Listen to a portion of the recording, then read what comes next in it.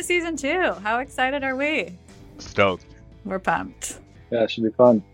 So we're going to talk about fundraising today. It's going to be a little bit different of a conversation than I think what folks usually hear, which, I mean, I'll speak for myself. I get on Twitter for marketing things, and my whole timeline on the Gun.io account is like founders talking about fundraising best practices and everything they know about fundraising. And it's just like we're inundated with fundraising info. But I think what makes us unique is how we've approached fundraising in our decade of being in business.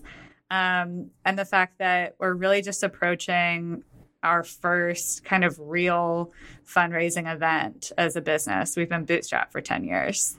Yeah, I don't know why fundraising is so celebrated. It's like literally you're asking somebody for money so you can build a business. It's like a nothing. And the business might not even work. Like That's right. All of these documentaries about these massive kind of unicorn businesses that failed because they never had any customers. It's like, that's not a business. That is like a really good marketing campaign to convince people to give you money and promise maybe one day a business is formed, you know? Yeah, that's true. Well, sweet. Tyler, we already talked to Tasia on this season, but this is everyone's first time meeting you. So you want to give a quick introduction? Yeah, sure. Tyler Newkirk. I've been with Gun since late 2014. It's been a very fun ride, I will say. It's changed dramatically since then. It's kind of born and raised in Midwest. I've lived all over Kansas City, St. Louis, Central Illinois, but call Nashville home today. I've been here since 2010. Came here for college and loved it, and have been here ever since. Got a family of 5, 3 little ones at home, which make things fun on top of this business. So he's helping us. They're all going to work for Gun.io in 20 years. So we're just getting our head count ready to rock. Yep.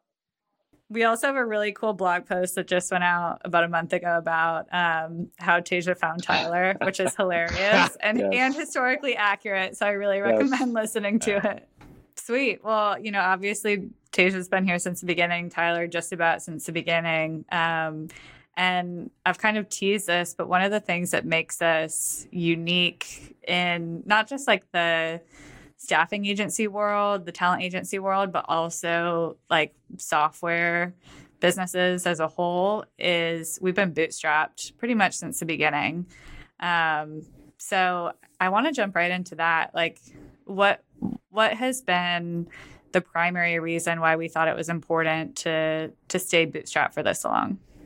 I'll take this, Ty. You jump in if I miss anything, right. as I'm sure that I will. Yeah. We've always been really efficient, capital efficient in the way that we spend our time and how we build the team and the company. And I think we've only really taken money from like folks that have sold their companies that we knew of just in the ecosystem, like friends of ours from Emma, who sold their company to Insight. And just like people that we kind of knew personally. And that's kind of been enough as we've grown. But there's this one fund in particular. So it's actually less about a raise and more maybe about like relationships. There was like one fund that kind of kept up a relationship with us for like many, many years. And in fact, when we started the year, we were kind of like, hey, there are some key hires that folks on the team want to make to do certain things. Let's go raise a little bit. And that was your initial plan, I think, that Tyler and I had come up with in like Q4 of last year and maybe Q1 of this year. But this one fund kept on, they did their job. They kept in touch, really cool people, sharp thinkers, awesome communicators. The relation, as we're building this business, as we know, we've been working together for like 4 years, I think. Yeah. Tyler and I have been working together for almost a decade, right? And so I think what's really important to us is just quality of relationships, and we felt that this particular fund had people that we felt that we could build a real strong business alongside with them.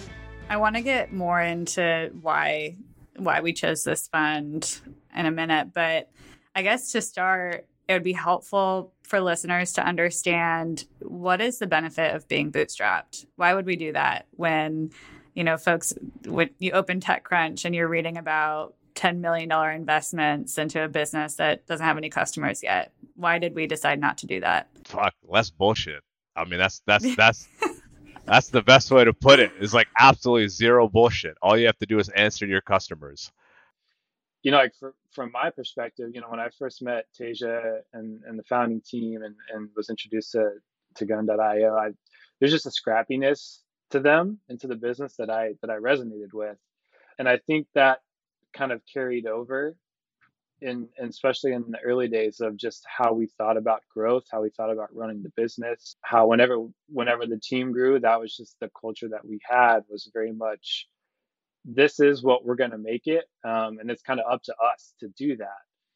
And so I think just some of that, I don't know if that's just kind of who we are, just some about like how we were nurtured, up through the genesis of the business. But it felt natural, and it wasn't necessarily a hard decision to make. I think, at least from my perspective, it just was kind of the natural progression of how we wanted to build the company. Tasia set things up, as the leader, and it just all kind of fell in step from that, I think. So it felt very natural, right? I think it was a conscious decision at certain points for sure, but it also didn't feel like a departure from who we were or how we wanted to run the business either, I think. At least that was my take, early on and still through the years. I'll give maybe some war stories. Yeah, let's go. Okay, so, Yeah. dude, I think nobody wanted to give us money in the early days, and then we stopped needing people's money unless the terms were really good. Like, so when we were working out of the EC, there's this one guy. He's a very well-known person in town.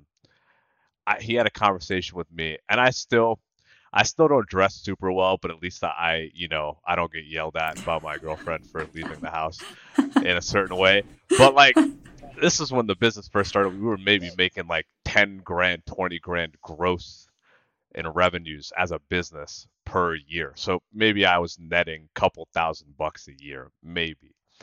And so this one dude says to me, he's like, "Hey, you guys seem like really sophisticated, like really good, but you need to dress better." Because I'd show up to the EC and I'd be wearing sweatpants and the same damn shirt every day. This is like a real story. And he's like, I would help you run the business and help you guys grow, but you need to be dressed better. You need to be dressed more professionally. And I was like, dude, I'm making several $1,000s a year. There's no fucking room in this budget for clothes. We do not have a wardrobe budget. No. This was like a real conversation that I had, and I was like, what the fuck am I doing trying to get advice from people? And I'm like, if we raised money, like if these people gave us money, I would spend a lot of my time playing this game of appearances and not enough time with the team actually building the business. And it seemed like even if they were to give us $500,000 or $1 million to start the business, whatever, in an early seed, I'd trade off a bunch of bullshit for it, because 10 years ago, Nashville was not a city that had a mature enough tech ecosystem where you had multiple people build tech companies to exit, realize what mattered and what didn't matter. Like 10 years ago, this was a healthcare town where like appearances matter, highly regulated. You had to kind of play the theatrical game of looking legitimate, because that actually mattered probably to your business prospects. In our industry, what matters is how good your fucking business is. It doesn't matter how you look, right? And so I think we just sort of, and Tyler and I are very similarly minded in that regard. I think we just realized early on that it would introduce a lot of bullshit to actually growing the company, and the terms were never compelling. And so we just got to a point where we can actually start to determine the future of the company without it. That's what I meant, Tasia, about feeling natural. Like that didn't scare me as a business, like coming in and be like, well, we don't have any funding, or we haven't raised. That was just like, all right, this is like what I envisioned growing a company to be, right? Like, got to figure it out, got to make smart decisions, and make smart investments. So it just, yeah, it felt very natural from that, regard. Yeah. The math is just it's actual math, right? Like when you're bootstrapped and you're trying to figure out how to invest and what to do, not having that extra kind of like fake input of investment almost makes the calculation easier. But Tasia, when you say appearances, like this example, I think is a hilarious, like literal No, it was true. appearance example, but also It's legit true. I was like, what the fuck? Is this guy serious? And he's like a very successful local. We might even need to cut this out because it might be offensive. But no, I think it's valuable. And but I've got friends who are, founders and, they're taking on crazy amounts of investment, and like it's not just appearance, what you're wearing, but it's also like the appearance of your business on paper with, what comes down to be often like vanity metrics that you're spending a lot of cycles trying to get right or make it look good so you can share it with investors and no one panics. And I feel like in my 4 years here, we've been able to have a really clear picture of what's most important because, Tasia, you said this up top, like we're serving our customers and nobody else. And when I say customers, I mean our devs on the platform and our companies that we serve. totally. And we spend zero time trying to make ourselves look good to anybody else. Totally. And so I think that'll be like an interesting kind of growing pain over the next year or so. I have in my hand a gift from a good friend of mine from back in the day. It's a founder's prayers candle. And it's of Jeff Bezos, and it's praying to margins. And so this is what we focus on, fucking margins and delivering value. Speaking of margins, I want to talk about the thing that has allowed us to stay bootstrapped for this long and not like panic fundraise, which is we've been profitable pretty much since the business was founded. And Tyler, I think we'll talk a little bit more around your strategy for that in a coming episode, but I'd love to touch on it now. Like what do you guys think has allowed us to be profitable as a business for this long? I'll answer real quickly, then I'll shut up and give the floor to the guy who makes it happen. What is margin other than like how efficiently you provide value? That's all it is, right? Like all your margin is like there's a value that people are willing to pay money for, and then how efficiently you can deliver that value is basically the margin on a net margin basis, right? And so now I'm going to shut the fuck up and let the man who makes it. Math lesson. I appreciate it. No, I think, foundationally, obviously that's true. And the how has just come from, I think, a shared discipline, right? That we've had to learn and not always been great at. Definitely ups and downs, in that journey. But when you don't have outside funding, you have the cash that you have, and you have to make that work if you want to make payroll at the end of the day, right? Like, so I think it just comes down to making sure that as a leadership team we're intentional about budgeting, sticking to those things, being very precise about the investments that we choose to make, growth, other areas. A lot of times you just don't have room to make extraneous investments to things like appearances or this looks cool or doesn't it, right? Clothes. Wardrobe budget for Tasia or a stylist, even better. These are actually the same clothes from that initial conversation. I did make these guys get professional headshots recently, which I feel like whoever that guy was at the EC would appreciate that, Tasia.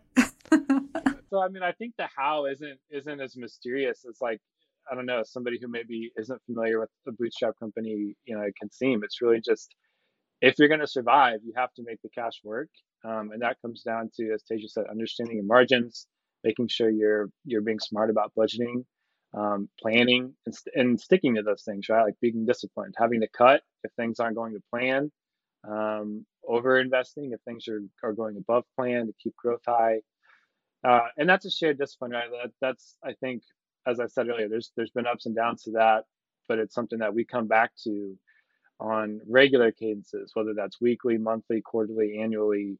And that's, I think, been a big part of how we're still here today, you know. Yeah. And maybe this doesn't work for every business, but something that we've embodied over my years here has been if it doesn't work on a micro level, it's not going to work on a macro level. So I think a lot of companies kind of shoot themselves in the foot where they say, we've got this great idea and one day it's going to make us a ton of money, but we're going to have to invest a ton of money up front to make it happen. And if you're Tesla, building electric vehicles, like, sure, that's probably true. But for most businesses where you're dealing in knowledge work or even software to like a smaller extent, there's always kind of a minimum viable product that you should be able to make the numbers work on, right? Like this many dollars in equals this many dollars out, and the out better be greater than the in, right? And so I think we really use that with everything we do here, whether it's bringing on a new team member or investing in a new process, or even our platform, like the app that all of our customers and devs use today started out like very light, because we wanted to prove with every step that, this investment in efficiency would pay off. So It's true. Yeah, 100%. All that said, we are on the cusp of kind of a big season change, I guess, internally, where we're going to take on a Series A round of funding. And so I really want to get into what that process has looked like. You guys talked about, Tasia, you mentioned, what made us decide to pursue that. But as we know, we're recording this in July 2022. We are US based, and there's all kinds of factors that might make this like not the best time to fundraise. But walk me through it. When did we decide to pursue it? What has the process been like? So we've always just wanted to build like a great business. I think the entire leadership team, and by great business, a great business in our universe is like one that delivers value to companies and to developers, that creates an awesome recruiting and staffing experience, and is like the premier like global talent agency. I think we got to a point where we realized like there were more solid ideas than the company had money to finance out of our internal operations, like the way that we were running the business. And to do all the things that all of our leadership team wanted to do would just take us a long time, because we have to sequence things in the right way really carefully when you're building a profitable business, Yeah. right? You have to make sure not to get too ahead of your skis, manage your cash, like all these sorts of things where we were letting the financial constraints that Tyler and I were managing to dictate the strategic investment decisions that we wanted to make as a leadership team. And that's where I think it actually made sense to go and raise money, where we'd be like, hey, we can unconstrain the financial dimension of the business for the next few years so that we could take these big bets in these strategic areas that the team wants to make bets in, around product, around automating certain things, around building an awesome experience in DevRel, about doing the right things in marketing to get our story out there. And so that's, I think, was like the broad reasoning to raise money, despite having been bootstrapped. I think the timing of the global recession that's being caused by an inflationary spiral is like what it is. That's, that it was kind of like, hey, it's going to happen. But I think the business story around requiring investment is true no matter what the macro climate is, right? And I also think that if one were to raise money, the best time to raise it is actually probably preceding a lot of macroeconomic uncertainty for a number of reasons, right? You shore up the balance sheet, you have a lot of runway, you have the right partnership at the financial level to help determine the future of the company. So I actually think it's a long way of saying we made the financial decision to raise money to help unblock certain key things in the business that we wanted to grow. We were choking our own growth, I think. But that sort of was just fortuitously planned, because I think the folks that we're raising with are really ethical and have not shown any sense of concern, fear, hesitation, despite us heading into a potential very uncertain future. Yeah, I think there's also, Faith, you mentioned this earlier about a discipline of taking small bets, which is very true. But I think there's also a downside in some scenarios where certain experiments and bets just take a higher level of capital investment to pull off, right? Like that's just the reality of it. And so I think, Tisha, if I could add, it's not only a quantity of, good ideas that we want to pursue, but also some that are just big enough that it's hard to do if you don't have, war chest, kind of from which to draw. So I think that is also a constraint at times for a bootstrap company to deal with, right? Is like there may be some really cool big ideas you want to go after, but you've got to make sure you've got the cash outlay to do that. And at times, like we haven't been able to. And to Tasia's point, I think doing this allows us to do some of those things that it feels like the right time to pursue. So, Yeah, well said. What's been, because this has been a months long process. Yeah. No, 7 months is fair. 6-7 months. It's a long time. That's a long time. That's almost that. Yeah, that's a long time. Have there been any surprises? Anything that you guys didn't expect? Yeah, I'd say so. Maybe case in point is I think when Tasia and I first had this conversation, the notion of timeline was 3 to 4 weeks versus 6 to 7 months. Maybe not naively so. And obviously, our kind of plan for pursuing capital changed throughout the journey too. So it wasn't necessarily we thought this whole thing could be done in 3 to 4 weeks. But I mean, I think at a lot of turns, it's just been not necessarily surprises, but new learnings, at least for me. No, I mean that's true. We went out to the capital markets. We went out to go raise like a very small amount of money and get it done quickly. And the funny thing is, through the journey, we actually got the offer that like we wanted to get to, and we were like, well, with the other things on the table, do we still want it? I mean, we had folks flying here from the coasts to go and pitch us to take their money. So it was like we did not intend to run as long of a fundraising process as we did, but because of the hard work of the team and the business that we have built over the last couple of years, we had a lot of different options, and so we spent a lot of time sorting through, refining the offers that we got, tightening them up so they fit within our business plan.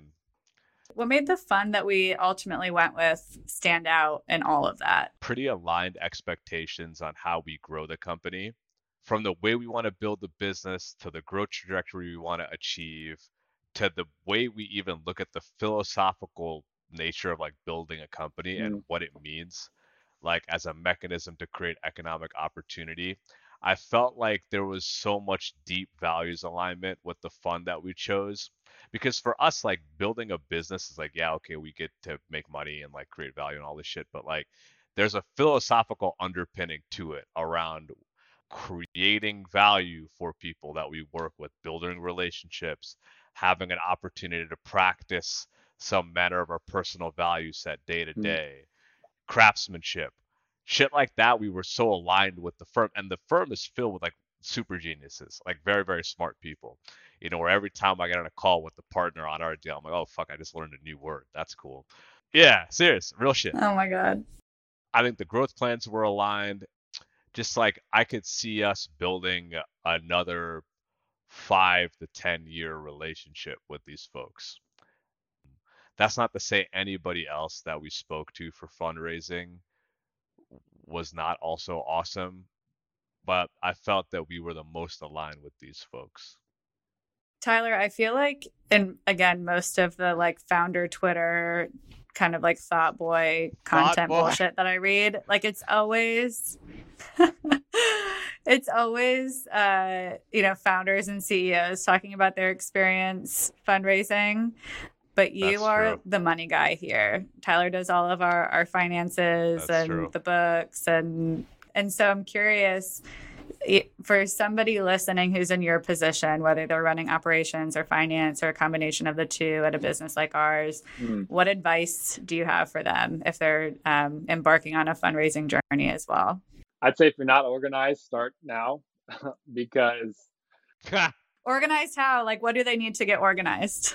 Really, I mean, across the board. Organize their whole shit up. It's things from like being able to articulate like why you have a growth plan or projection set that you do, right? Like why is it 100% growth or 50% growth or 25, right? Like, can you explain that and have that be effective? To things like, hey, do you have your client contracts organized such that if they want to see them, you can pull them up quickly, right?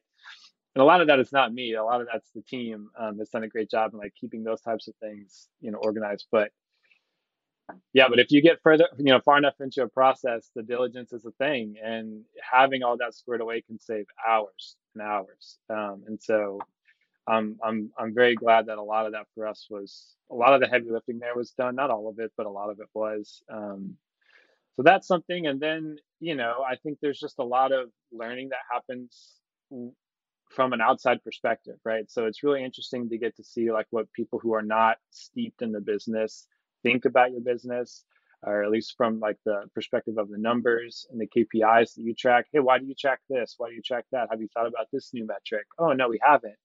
And so there's been a lot of cool learnings that way too, of just how other really intelligent people who've seen a lot of businesses think about ours, versus us who've been so narrowly focused on this one business. And so that's been really cool too, is just to kind of expand the way that I've thought about certain metrics or how we've thought about them as a team. So yeah, it's been, I think, first and foremost, a learning process. Very glad to, have gone through it. I'm sure there's still way more to learn. But going through it once has been really eye-opening in a lot of ways. And I think that is probably the coolest thing so far, is just feeling like you're leveling up in your understanding of the business and how other people think about your business. Well, I'm excited for us as a business, but also for listeners, because they're going to have a front row seat into how this funding affects everything for our business, from how leadership thinks about managing and growing their teams to the initiatives that we choose and all of the bumps along the way. So guys, thank you for joining for the second episode of the new season of The Frontier. I've learned a lot. I hope our listeners have too. If you want to find Tasia or Tyler, you can email them. Their emails are very easy to guess. You can also find them on Twitter, which is where most of us hang out. So thanks, awesome. Guys. Thanks, man. Have a great rest of your day. Yeah, we won't be on Thought Boys. I'll try. Yeah, try not to. No, please stay away from that. I won't allow it. Cool. I will not allow it. Thanks for listening to the Frontier Podcast, powered by Gun.io. We drop 2 episodes per week, so if you like this episode, be sure to subscribe on your platform of choice and come hang out with us again next week and bring all your internet friends. If you have questions or recommendations, just shoot us a Twitter DM at The Frontier Pod, and we'll see you next week.